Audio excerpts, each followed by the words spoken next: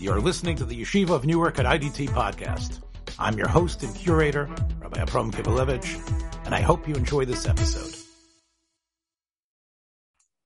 40 years of this is Emeritus Rex with Rabbi Reuben Yeshua Pupko of Beth Israel, Beth Aaron, Côte St. Luc, suburb of Montreal, Quebec, Canada. Rabbi Pupko, you know that we usually try to assume a very lighthearted tone when we talk here. And of course, that has to do with the nature of your personality and the nature of mine and the nature of our relationship. I think we probably have to start again, unfortunately, with a very tone of sobriety and somberness in terms of really we're quite scared about what's happening here. This seemingly the terrible rocket fire and calling up of troops. It seems like we are in for a couple of weeks, perhaps, of intense tefillas to the Rebbeinu Shalom about what's going on. Why don't you give us your, I know that you're a person who is always aware of what internally has probably fostered this. Why don't you give us your take on what's going on here in Eretz Yisrael? I'm going to start by saying the least important thing possible today, and the most inconsequential thing. The most inconsequential thing I will say during our time together, which, by the way, is always too brief. The most inconsequential thing I will say this morning is the following. I will begin by criticizing every other rabbi I know before talking about the serious issue at hand. And every rabbi I know who gets up and talks about these things seems to be the child of the sewer of narcissism in which they've been raised, where the first thing they talk about is their nephew or their cousin or their brother or their son or whoever who's on the front lines, who's in a bunker somewhere. And I'm not going to talk about that because for some reason people are incapable of talking about an issue unless they make it deeply personal. All right, this is a deeply personal issue to every single Jew. And I don't need to. Your virtue doesn't have to be signaled to me by some proximate suffering or suffering by proxy. So I'm not going to do that. You and I both have family in Israel. We're not going to talk about them. We wish them and every other Jew in Israel well. Now, so the inconsequential part of this encounter is now behind us. But it was just a pet peeve of mine. Yes. Well, it's always good when you can, spew out a little bit of venom on your colleagues. That's right. Okay. The next thing I'd like to talk about is the serious issue. Listen, we've all seen encounters with Gaza before, where there were pretexts or alleged provocations. This is the single worst example of a completely unprovoked attack. Israel had done nothing to provoke Hamas in Gaza, absolutely nothing. They had been facilitating month after month the transfer of millions of dollars of aid from Qatar. They've been doing everything they can to help the humanitarian situation in Gaza, although that situation is the doing of the Palestinian leadership themselves. And Israel, this is so bizarre, this whole thing. And basically what's happened is, and again, there are other layers to this, but I think basically what's happened here is that Israel has become the arena for a political campaign between the West Bank and Gaza, between Fatah and Hamas, where Abbas a couple of weeks ago canceled the elections that were scheduled for this year, the 3 elections that were canceled for the PLC, the Palestine Legislative Council, for the presidency, and for inside the PLO itself. And he canceled the elections because he thought he would lose and possibly lose to Hamas. His own faction was divided. His own people who you think support him did not and ran separate slates, and he was going to lose. And he canceled the election. Obviously, that taints his popularity. Obviously, he needs to do 2 things: distract attention from that and up his popularity. And the simple way to do that is to incite violence over the hot button issue of Jerusalem. It was during Ramadan. If the Israeli police had blocked off Damascus gates, we can, it all would happen anyway, but we could debate the wisdom of that. But they blocked off the gate. They couldn't gather like they usually do during Ramadan. There was the Sheikh Jarrah legal case, which is Yeah, why basically a rental dispute, a half a century long rental dispute. Yeah, why don't you tell us a little bit about that? Sheikh Jarrah is known by its Hebrew name as well, and Shimon HaTzadik neighborhood, and where he's buried. And Jews purchased the land. It was actually jointly purchased by the Ashkenazic and Sephardic communities in Jerusalem at the time. They purchased the land. They have Ottoman deeds, title to the land, everything else. And for a brief period, they were evicted from that land between 1948 and 1967. In 1948, the Jordanians expelled the Jews from that area, or Jews left because of the impending illegal occupation by the Jordanians. And by the way, so Arabs move into Jewish homes in the Jewish neighborhoods. Jordan granted title to many homes there to Arab families. Israel recognized that granting of title.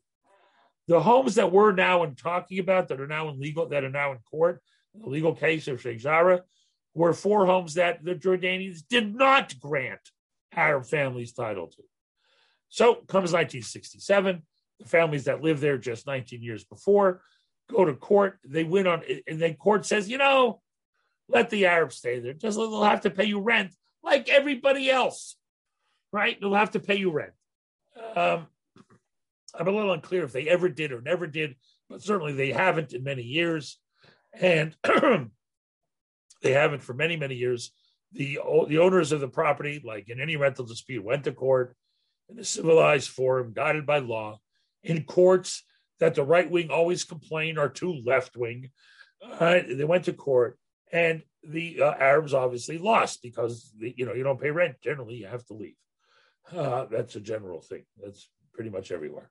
And the last ruling was by the Jerusalem District Court. It was going to be ruled on by the Supreme Court. Bibi interceded, asked the Supreme Court to delay a final verdict in the case to calm things down till tempers cool. The court listened, but again, they this has been going on since the 1930s. Whether it was Haj al-Amin al-Husseini, whether it was there were lies about Bibi building a tunnel to the Temple Mount, or a visit by an Israeli politician to the Temple Mount, they always have this crazy idea that the Jews are going to get rid of Al-Aqsa. Now, parenthetically, you and I both know why. Because had the situation been in reverse and there was a synagogue there, they would have destroyed that. They can't imagine a people like the Jewish people that liberate a city, take possession of their holiest site, and allow a foreign religious building to remain there. They can't imagine that. It is beyond their cosmology. It is beyond the realm of possibility that they would ever permit something like that. All you have to do is look at what Erdogan just did in Turkey to an old church, what the Taliban did to any site that wasn't Muslim in Afghanistan. We know that. We know how they think and how they operate. And they can't, it's like, it's like, anyway, the analogies are infinite. Yeah, I can't imagine. They can't imagine. And of course, and the United States, too. Again, when we're talking about Civil War conquest, or we're talking about driving out indigenous peoples in the United States, every other example of victory of a victorious army in a war would, of course, take possession. But the point is, they are the interlopers. The Temple Mount is Jewish. Every Muslim tour guide book to the holy city of Jerusalem, written before 67, refers to the Temple Mount as Al-Mikdash. In the Arabic word, as the Temple Mount. They made up this new word, Haram al-Sharif, because their own language strongly affirmed the Jewish ownership of the Temple Mount.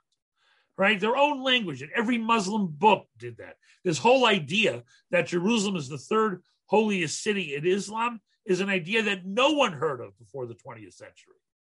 No one. How many times did King Hussein visit Jerusalem in the 19 years of Jordanian occupation? How many times did he visit the temple? Not once.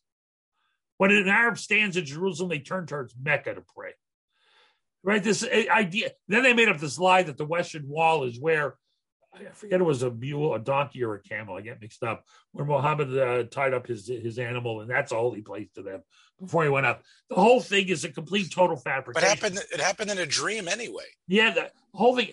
It was his dream camel. If it was anything, every authentic Muslim scholar affirms everything I just said to you. Now, but they use Jerusalem as incitement. The Jews are doing this to Al-Aqsa. The Jews are going to do this to this. So everybody has to now posture themselves as the defenders of Arab and Muslim rights in Jerusalem. So Abbas does it by inciting violence day after day after day in Palestinian media, inciting violence, where you have imams get up and describe in grotesque detail how to decapitate a Jew. And then there's the drive-by shooting, which left a poor yeshiva student Yehuda Goeto dead at the age of 19. And then you had, there were some acts that were slightly provocative by Jews as well. You had that idiot Ben Gvir who decided to put his office there just to make. I want to tell you something. The problem with right wing, with some of the crazy right wing in Israel, is they're acting as if they're still in Gullus. They are steeped in diaspora. That even though we're a sovereign state for over 70 years, they still act as if you have to do symbolic acts to send a message. No, countries don't have to send symbolic that you're sending a message. Israel acts according to its needs and interests and values. They will always do so, and they've done so remarkably well. And this idea that this moron has to go ahead and put his office there and put Israeli soldiers at risk, defend. I mean, it's just silliness. It's childish and silliness. Now, we all know. It seems that even though Abbas, as you say, was trying to gain a political advantage and an advantage where he didn't have to submit himself to elections and other things like that. I think that's been pointed out by a number of journalists and anybody who's, I think, objective. Right. Can we take this back to the fact that this happened on Yom Yerushalayim? Right. So it didn't start on Yom Yerushalayim. Certainly exacerbated by Yom Yerushalayim. When I say exacerbated, listen, I've been on that march in Jerusalem. Some of the people in that march act in an unnecessarily provocative manner by banging on Arab doors and things like that. I've seen with my own eyes. But unfortunately, because of the behavior of some, the march has been associated not with a collective expression of Israeli joy over the reunification, but a political march by a right-wing segment that wants to take maybe a more extremist posture. But the point is, sometimes we hurt ourselves. But again, none of that, not Ben Gvir and Sheikh Jarrah, not the march in Jerusalem, not the gate around the blockage of Damascus Gate. None of that would have happened. We'd still be exactly where we are today, right? We're talking about failed political leadership in the West Bank that needed to posture itself. We have Hamas that sees Abbas posturing as the defender of Jerusalem, who now has to compete, and they compete, and the arena is the Jewish land, and the goal score is capped by Jewish blood. That's what's going on here, and we've all seen the cynical manipulation of the media. We've all seen this many times before. We all know very well how Hamas puts its military installations within civilian areas, not because they want Israel not to bomb them. They want Israel to bomb them, and then there are civilian casualties, and inevitably the world decries it. Listen, we all know that the single most ethical army ever to assemble in the history of mankind is the IDF. They warn the civilian addresses in time that they can leave. They go to great lengths to avoid civilian casualties. Anybody who followed the American intrusions into Iraq and Afghanistan, remember how often you picked up the paper and read about an Afghani wedding party being inadvertently bombed, and nobody condemned and nobody said a word. Israel is judged not by a different standard, not by a double standard, but a standard that is outlandishly never applied to anyone else, that is so far removed from normal discourse on conflict or Oh yes, well again, there's no question about it. I mean, I think one of the things that even Barack Obama seemed to sense when he was a candidate, when he went to Sderot, was that if such a thing would occur in the United States, from Mexico or something like that, right, of course he would understand that you, right, just like Sean Connery said in The Untouchables, right? If Right. you remember the scene I'm talking about, they Right. come with a Pull a knife. knife. They pull a knife. You pull a gun. You pull a gun. That's the Chicago way. And which I think everybody understands. The pulling, when you start something, you got to come back strong, and every American I think understands that. Can we condemn together a person who actually spent time on a kibbutz? And I don't know what his yichus is, but of course Bernie Sanders. Here's Bernie Sanders' tweet. Bernie, I want to tell you something. Okay, let me just read Bernie Sanders' tweet out of the Wall Street Journal today. Yeah. We're seeing how the irresponsible actions of government-allied right-wing extremists in Jerusalem can escalate quickly into devastating war. What the hell is going on? Listen, I want to tell you about Bernie Sanders. Okay, Bernie Sanders, AOC, Rashida Tlaib, Ilhan Omar, and all these people. Unfortunately, for too many young people, even in America, they have bought into this simplistic way to look at every conflict in the world, which is very simple. If you have power, you must be the bad guy. If you look like a victim, if you're a person of color, you are obviously not only have the right to claim world moral support, but you are a virtuous victim. And that power dynamic, they see everything through the same simplistic prism. There is no complexity. There is no nuance. If you have power, you're bad. If you're weak, you're good. Israel is powerful. The Palestinians are weak. And no matter what we say, no matter what we do to explain the legal history of Sheikh Jarrah, the numerous times Palestinians have turned down an opportunity to have an independent state on 98% of the land. No matter how often we explain Israel, you're allowed to withdraw, withdrew 16 years ago from Gaza, not a single Israeli presence there. There's no occupation there. No matter what we say logically, politically, historically, no matter what we say, they see it through a simplistic lens of power makes you evil. The fact that you're a victim and you look like a victim makes you virtuous. That's the only thing they see. We're talking here about a childish view of the world that defies any precedent. It's bizarre. Right. And I think, I think about Bernie specifically, because the others, whether it's Rashida Tlaib or AOC, they are youngsters who are scratching their way in. They're trying to make a name for themselves. I mean, Bernie he's in the twilight of his life. The person is not, is he such a bizarre idiot? I mean, what is his life taught him? I know he was a communist. I know he fought against, but here again, especially since it's his people, it's people that he proudly calls himself. I want to say something about Bernie Sanders. Okay, I don't know if we've ever talked about this. When Bernie Sanders was running for president, not now, not this time, but back in 2016 when he ran against Hillary in the primaries, he was giving a speech. I think it was in New York, and he was in an arena, and actually, I think it was in Harlem. Again, my memory may be flawed on this. Anyway, he's giving a nice speech, all this stuff there. And at the end, a guy raises his hand. A guy in the audience raises his hand and says, Mr. Sanders. And this is all, it's all on video, whatever. On YouTube, I think you can find it. The guy raises his hand and says, Mr. Sanders, what are you going to do about Jewish control of the banks? Now, every politician knows exactly what to say at that moment. But hey, excuse me, we will not tolerate that kind of invective at this moment. Next question, please. And finish. It's over. What does Bernie Sanders do? The Jew. Direct quote. I memorized it. Sir, that's not what you mean to ask. Pause. And even though I support the state of Israel, the Palestinians have rights and deserve a state as well. Explain to me in what kind of brain that's a sequitur. When somebody asks about Jewish control of the banks, and you answer about Israel and the Palestinians, tell me what's going on in your brain. Explain that brain to me, and I'll explain it to you. It's very simple. If there's somebody in New York City who gets up and espouses anti-Semitism, it can only mean one thing to Bernie Sanders. The state of Israel is not being nice to Palestinians. And that's if he thinks like that, and he believes that. I remember I had this experience.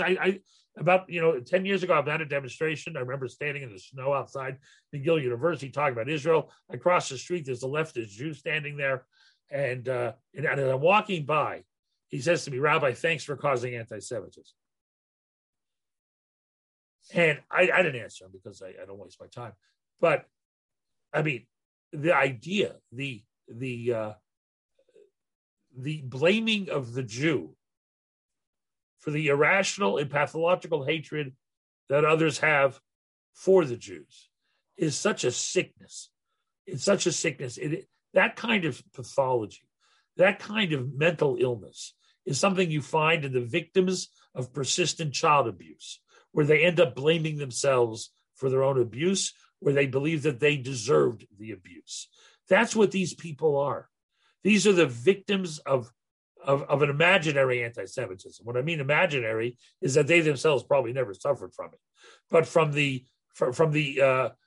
acquired history of anti-Semitism, where they actually believe that we are complicit in our own suffering, and if only Jews would do different, if only Jews were less, if only Jews were more, if only this, there would be no. And Bernie Sanders answers a question about the anti-Semitic canard about Jewish control of the banks by saying that Palestinians need a state. Is there a non-Jewish politician anywhere in the U.S. that would have answered the way Bernie Sanders did? I would probably say yes, but I join you in the condemnation of Bernie. And again, clearly, it's really strange because, the reason why, Biden is president, I think, is because in a way people realized that Bernie couldn't win, even with a severely hobbled Trump. And what they needed to do, the Democratic Party realized that we've got to go behind someone who at least appears to be this moderate. But part of it was just one second. Part of it was the fear of Bernie. And I think Bernie, it's incredible, and people were talking about feel the burn. And clearly Bernie has bonded with the squad and others. And I think it's a very terrible thing, especially when the facts in front of them are so obvious. Let me ask you something. Let me go back 50 years or so. We talk about Yom Yerushalayim, and Yom Yerushalayim, we wanted to celebrate it. I think many of us, like Moshe Terragon wrote in a beautiful article, wanted to somehow dust off some of the pain of Miron by embracing the simcha of Yom Yerushalayim, and leading us into Shuas, because otherwise we were really, as we spoke about last week, terribly, terribly depressed and hurt, and yet, it didn't, and Ribbono Shel Olam obviously had other plans. Does that make you think again about the mistakes that were made in 1967 in terms of not putting your pedal to the metal, not continuing in other words, not seceding, not giving back the area, not designating it under the Arab Waqf control? It's hard to say. I mean, let's do a alternative history for a minute. Yeah. So the soldier goes up to the top of Al-Aqsa, takes off the whatever was there and puts up the Israeli flag. Comes down, Moshe Dayan tells him, take down the Israeli flag. Moshe Dayan takes the keys and hands it over to the Muslim Waqf. Okay, that's what happened. Had the alternative occurred, where Israel, in the most extreme, I guess, version of alternative history, leveled the place, what would have happened? I don't know. Would that have sparked every Arab country to try to attack Israel? Would that have left Israel? I don't know. Or would 6 months of outrage been followed by quiet and acceptance? I don't know. But I think there's a middle ground between,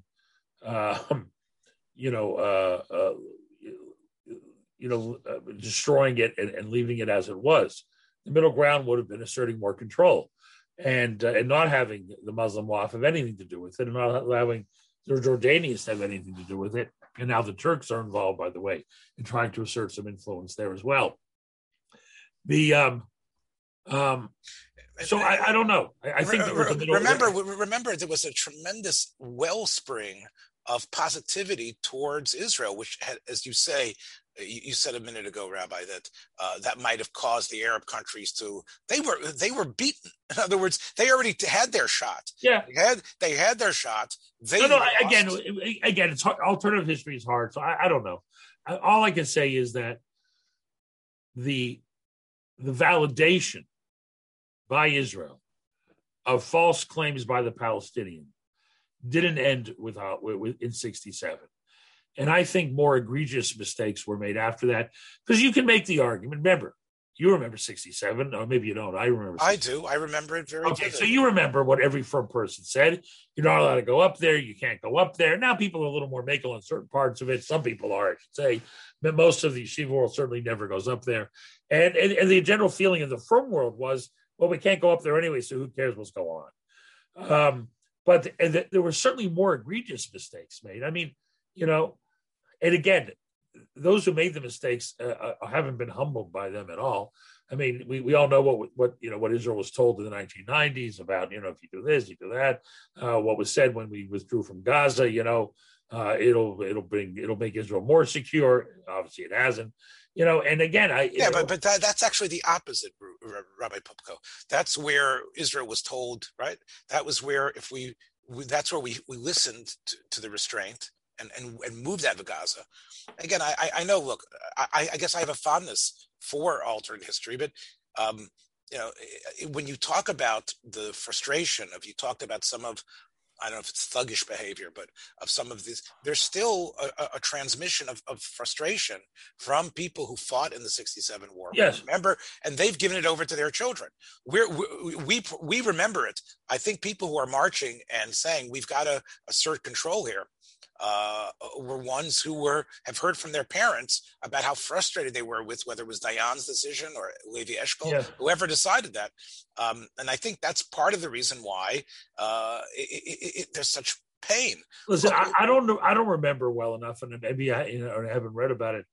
I don't recall any voices in 67 that called for its removal. I don't recall it. I mean, between 48 and 67, the only guy that was screaming about Jerusalem was Menachem Begin. Everyone else had given up on ever having Jerusalem again, pretty much. I know that Rav Goren, who was the head of he was the one who joined the paratroopers and blew the shofar. And what did he say? Harabayas biyadenu, right? Or Kotel biyadenu. So I think he said Harabayas. Harabayas. It was not Goren. It was Mati Goren. He said Harabayas biyadenu. Harabayas biyadenu. And Goren blew the shofar at the Kosel. Now, Rav Goren wrote many years later how important it was to go to Harabayas. It was actually a mitzvah. Yes. In order to show that we have control. In other words, as Dayan's decision sort of developed to a point where it became a fact on the ground that we don't have any control there, right. Goren wrote a halachic tshuva. Right. So I think that's what I'm saying. I don't think it's an either or. Excuse me. I don't think it's an either or of keeping it or getting rid of it. I think the other option was removing it from the control of the Waqf, and it should have been put under the authority of Misrata Datot. I mean, it does say it doesn't say Misrata Dat. It's Misrata Datot. It's plural. I understand. So technically, it would have been similar to the Armenian churches and other stuff that's in the old city, and I think that it probably could have been managed. It probably could have been managed in a way to let the Muslims go up there and use the mosque. At the same time, there would have been but listen, for a lot of Jews, for the refined liberal Jews, it was always a mark of pride. Look, we allow. All right, I understand that. You want to feel good about being a liberal and tolerant and not doing to others what they would certainly do to us. All right, that's fine. But to allow a situation where it's under the control today of voices that incite violence and engage in insane rocketic against the Jews, and it was again, the mosque itself, I believe, was used as a staging ground to throw stuff. They the rocks were hidden there. That's what they do. Let me ask you another question. We talked here on this program, which is so listened to throughout the planet, about we actually got a lot of hits on this one, on your estimation of where the Biden presidency was going after 100 days.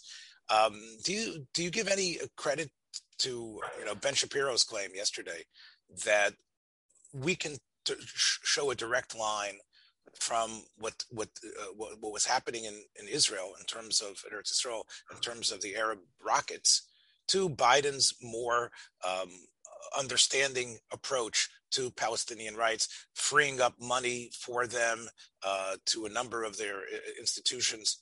And that really encourages them because they know they're not going to get condemnation. With Trump, they realized that they were dealing with someone who wasn't going to put up with things, and his State Department were not going to be listening. Whereas they, I listen. The negative is for sure arguable. What I mean by the negative is, had Trump been president, they probably wouldn't have done this. I think that's pretty clear. I think you can make that argument, even if you're somebody who reviled Trump and thought he was horrible and everything else. You can at least honestly admit that, with him sitting in the White House, the Palestinians want to roll the dice on this one. Why? Because they knew that accurately that he wouldn't have anyway attempted to restrain an Israeli response. Biden obviously will and has. I mean, when Sherman was on the phone, Blinken was on the phone with their Israeli counterparts asking for restraint. I'm not really sure what that means in this context. And that although the public statements of the American government haven't been bad, not perfect, but they have been bad. They said there's also a right to defend itself and all of that. But they do talk with this tone of moral equivalency, which has become nauseating and offensive. But at least they said that. But again, I think, it is possible that the major issue here we've all ignored, which is that forget Sheikh Jarrah, forget internal Palestinian politics, forget all that stuff. This could be simply Israel's been bombing every single week some Iranian target in Syria or in the Gulf, and this was Iran wishing to punish Israel without being so implicated that it might trigger a wider conflict, and just flip the switch on Hamas. I mean, the Iranian role both in Gaza and in the assignment of the West Bank shouldn't be discounted. And the reason I mention it is because what the key issue between Israel and America today is not going to be Palestinians. I understand. It's going to be the Iranians. It's going to be Iran. Right. And I remember what my late father once said. I don't remember in which context he said it, but whether it was when Arafat said no at Oslo or Assad who said no to the fourth offer of Israel to give back the Golan in one form or another, where it is, he said to me once, he says, "Af the Yidden mekenish verlosen, af the Yebishter betonish verlosen, af the Arabim memek verlosen," which basically means you can't rely on Jews, do the right thing. You're not allowed to rely on God. You don't rely on miracles, but on the Arabs you can always rely. Meaning. And again, I know Iran is not Arab. What that meant was Israel made recklessly generous offers to Assad, recklessly generous offers to Arafat. Thankfully, they were turned down. And I think we may be seeing the same dynamic with Iran. America has made recklessly generous offers in Vienna, but the Iranians continue to say no because they want even more. And we know about the offers. There's been enough leaks in the media. We know how they've offered generous sanction relief, even on sanctions that are unrelated to the nuclear effort. So thankfully, so far, the Iranians haven't acquiesced to the offers. Right, but so in a way, you're sort of agreeing to Shapiro's point, which I think he also made as well. Whether it's encouraging the Palestinians directly or making nice with Iran, which of course that's what Biden did. One of the first things he did was said we're going to restore. But I have to tell you, the Americans with the Iranians is it's almost like a fixation, where the world has changed dramatically since 2015, since the deal. What America now knows about the Iranian nuclear effort and the deceptions that went along with it is much more detailed. They know how many sites were never declared. They know what went on even after the deal was signed. Israel has given them all the information from the brilliant retrieval of Israel of the Iranian nuclear archive in 2018. The Americans know all this stuff, and yet they're acting as if nothing's changed. They just want to restore what Obama did. For the Obama administration, the Iran deal was their singular success, they think, and the people who made that deal are now back in business in positions more influential in this administration, Right, sure. the Obama administration. The And people I think you need to explain to people, or at least I will. I'll take Go ahead. part of what Obama felt, or not just Obama, but whatever the think tank behind, because I don't think Obama had any experience at all in terms of foreign relations when he entered office. But the think tank behind him thought that the Middle East is sort of like the South Side of Chicago. Which gang are we going to give more control to? Right. And I think the point was they're all a bunch of murderers. They're all terrible. But let's prop up Iran. If Iran is propped up and is more of a player, they felt there was an ultimate stability there that would occur. That was sort of like the real politic behind it. I mean, the hubris, you're right. That's exactly what they felt. The hubris of that is breathtaking, that they felt they could somehow engineer some delicate balance of spheres of influence. I mean, but the lies that were told. I mean, I don't know. Again, what you said just now is probably what was in their hearts. But what they said was so egregiously offensive, where Obama says, the deal has sunset clause. It'll give Iran, to quote him, a chance to get right with the world. What does it even mean? We know that the money they got because of the deal has only emboldened their mischief in the Middle East, put it mildly, whether it was in Yemen or Syria or Iraq or Lebanon, right? That whole arc of Iranian influence and the billions of dollars that they were able to get their hands on that were given to the Revolutionary Guard simply to destabilize the region. And Obama touted it as, get right with the. I mean, and the fact that you have these people back in an American administration acting as if nobody and nothing has changed.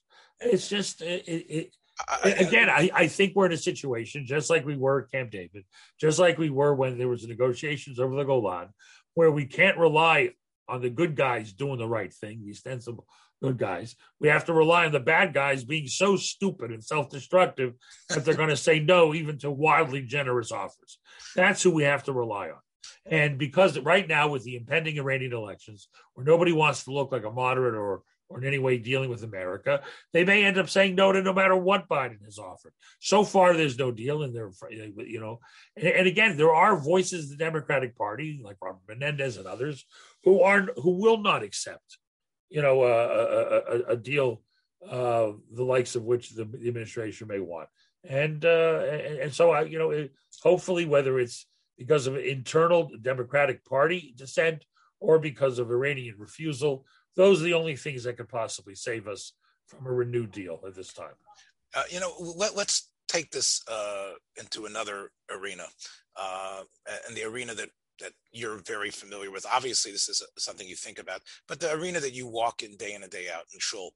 How is this impending war, let's call it, this, or at least the elements of war, how is this going to influence you? I mean, I'm sure you've thought about it in terms of what the avoda and the shul over the next couple of days. Obviously, we're getting ready for Shavuos.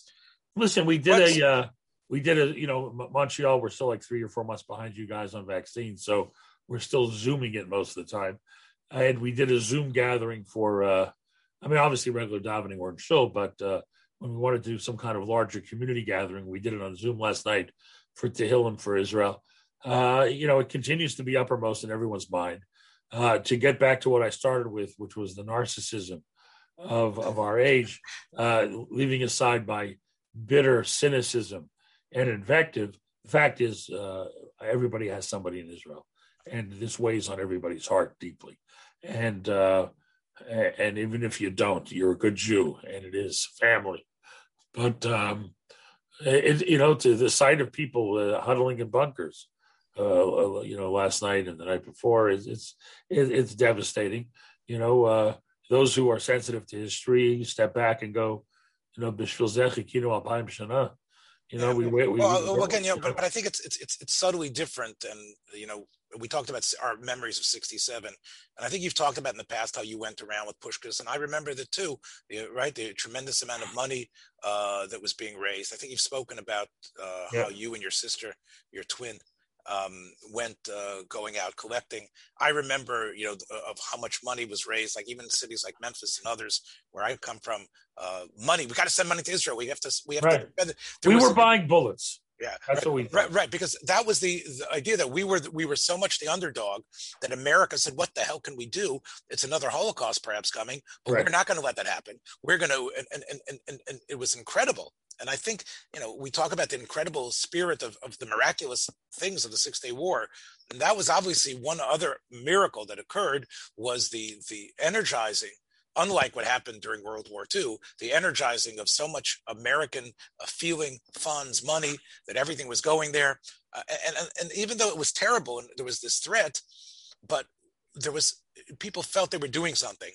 What do you? I want to tell you something. What can we do now? I guess that's my point. Then we knew, send money, raise money, send your kids out, and that. What can we do? This is happening? Another aspect of war coming on Corona, coming after Meron. What can you do in your shul besides saying we're going to? Okay, let's be blunt here.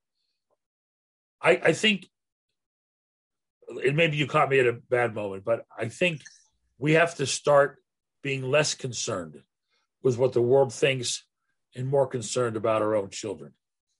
I think that too many kids today who were raised taking for granted a strong and powerful Israel and who want to be involved in the enlightened causes that they find on campus find themselves having to choose between being a proud Jew or buying into the agenda of the left.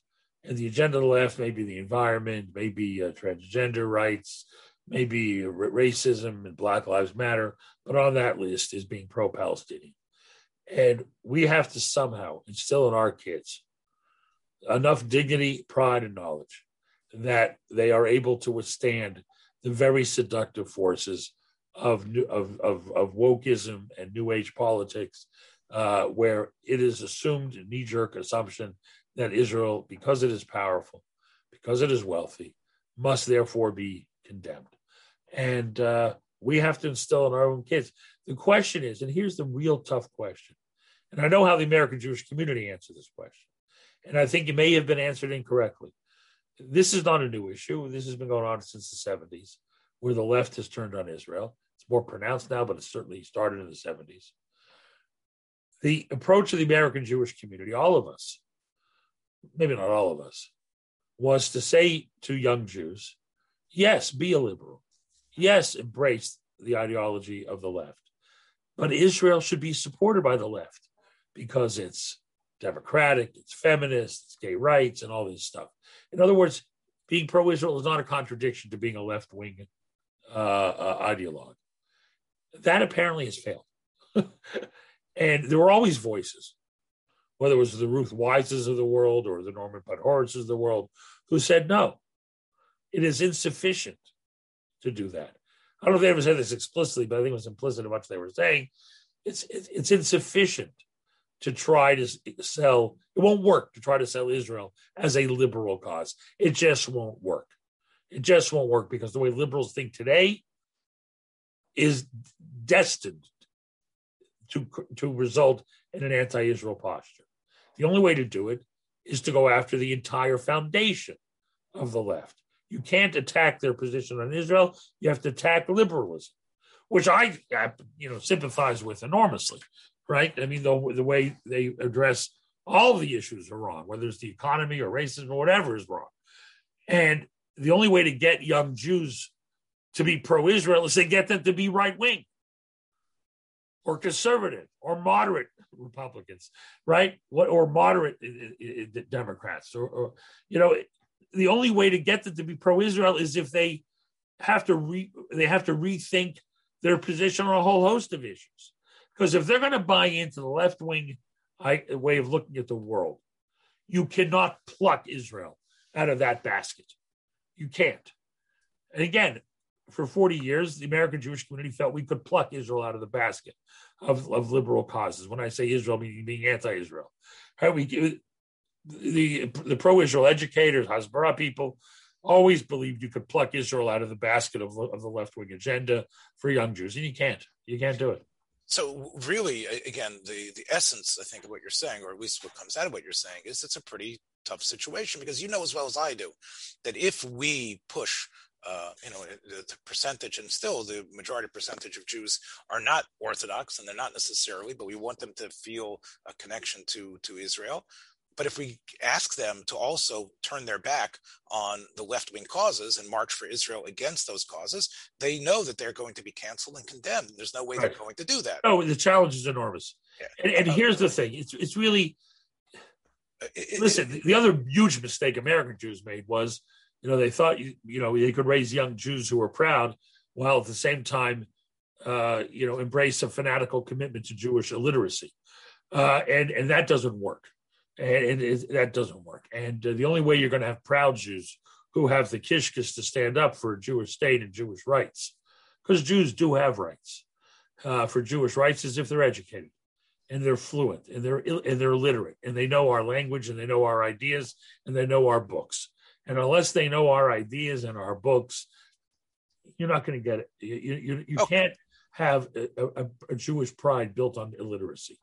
Well, that sort of movement, is something which is in conflict with the idea of an immediate response. That's something that has to be grassroots, and that's something that grows over time, as you know as well as I do. You're not going to just listen to Pupko's podcast. Oh, so that's what I'm getting to. So, right. Here's what our job right now is. Just because the fire's burning, our job right now is to get simple information. When I say simple, I mean we're not going to ask people to read books. We're going to ask people to read a position paper, probably just one page, to get enough information from people's hands to understand what's happening, at least in this moment, so they know what to answer on Instagram and on TikTok, which is filled with garbage. And they need to know what to say. You're wrong. Read this. Sheikh Jarrah, that's not the story, right? Sheikh Jarrah, no matter what the court decides, will be 99.9% Arab tomorrow morning. Right? No one's being illegally moved out of their homes. Nothing like that is done. Just to get the basic information out there, to hold back the barricades a little bit, so that our kids on social media, on campuses, know that by being a Jew does not mean that they are associated with a criminal state. At least that, Dayenu. At least that they should know that Israel is in the right. So what I was thinking about, which of course maybe harks from my age and from what I remember, the idea of like marching or having the Israel Day parade or something like that very soon. And the same way, you have a Black Lives Matter protest. The fact is that to go out there and march and say this has to stop. Rockets coming and hitting buses in Cholon or schools in Ashkelon. This can't happen. That's certainly a piece of the activism, but again, I think but you don't think it's going to work that well. No, here's what I think: is that we live in a bizarre new world. You and I are dinosaurs. You especially. And when I want to be Triceratops, maybe a raptor. I don't know. A velociraptor, perhaps. Here's the problem: Facebook and Instagram and all these people, they have now created a world where, oh my God, I care about this issue. Let me push like. Let me reshare a tweet. That's where their activism is. Their activism is on their mouse pad. That's where their activism is. All right, and that's all it is, or on their iPhone, right? Just by pushing a button, by pushing a like or a share or whatever it is. So it could be the model of activism that you and I grew up with, and that is continue to love and embrace. Maybe doesn't work for the kids. I don't know, but it's certainly part of the puzzle. Part of the puzzle is communal acts of solidarity and private acts of education. Those two things have to happen. Well, again, obviously, it's not happening in this geographic location, but don't the BLM marches of the last No, I know. Again, did that change anyone's mind? I don't know. Do marches work? I don't know. I'm not sure. I think part of it was that it was able to tap into white guilt and a white sense of wrong. What I'm worried about is if we encourage our young people, and all of us, not just the young people, but everybody, to go out there and say, go to the whatever consulates you're at and say, stop the bombing, stop bombing our people, stop shooting rockets, killing people. perhaps, as you say, it will be reported in the news once again as equivalency. In other words, there's probably more Muslims still able to garner support than there can be Jews, and it's going to turn into, as far as the media is concerned, not a great social action, but it's going to be concerned. Okay, the Jews did this, other people did this, and listen. We've been fighting a PR battle for Israel for 100 years, and with some successes. I think Americans are different than most Westerners. Americans still support Israel overwhelmingly. Again, a little less so in the younger generation. We've been screaming about biased Israeli coverage in American media for a long time. Yet every public opinion a poll shows huge support for Israel. Sometimes 6-1, 5-1 over the Palestinians. I mean, huge numbers. Maybe that is sometimes 3-1, but it's always huge disparity in those who support Israel versus those who are opposed. So again, maybe we spent too much time worrying about the media because it doesn't seem their campaign against Israel has been effective. However, our focus needs to be on Jews. I'm not worried about American public opinion. I'm not worried about Canadian public opinion or European public opinion. As long as we know what's right, when the Jewish people know what's right. Listen, it's the first Rashi in Chumash, right? Rashi says, why do we have to know Bereshis? To know we own the land. So go to the UN and show them the Rashi, show them Sefer Bereshis. It won't persuade anybody. So what does Rashi mean? What he means is we have to know. We have to know. And if we know what's right, we're okay. When the Jewish people are united, or at least we have a consensus, we can't lose, right? We only are hurt when we give up and when we abandon the cause. If Jewish kids are knowledgeable and Jewish adults act with knowledge and pride and courage, we're going to be okay. The Hasbara needs to be focused on Jewish kids, keeping Jewish kids aware and knowledgeable enough to have the guts to stand up for who they are as Jews, for who they are as Zionists. And if the Jewish kids are knowledgeable, we'll be okay. But I can't worry about public opinion anymore. We don't have that. I don't think it's worthwhile. I think our energies needs to be expended, focused intensely on keeping Jews proud. And I guess Shavuos is really a prime time as we talk about the Tanai Mamlechas Kohanim V'Goy Kodosh, and maybe even the horror that's coming out of Eretz Yisrael and the fear. We can sort of like wrap it in and say, yes, Mamlechas Kohanim V'Goy Kodosh, all of us, wherever we are, in terms of representing Klal Yisrael and representing what Klal Yisrael means. And in that way, perhaps, it's not going to put a damper on Shavuos, but it might energize us the same way so many people were energized so many years ago during 1967. Thanks, Rabbi Pupko. I hope that when we speak next week, we will be able to hear B'suras Tovos, Mirz Hashem, and in a positive way. Take care, everybody. See you later. Thanks for joining us for another episode from the Yeshiva of Newark at IDT Podcast. Be sure to subscribe on your favorite podcast app so you don't miss a single episode.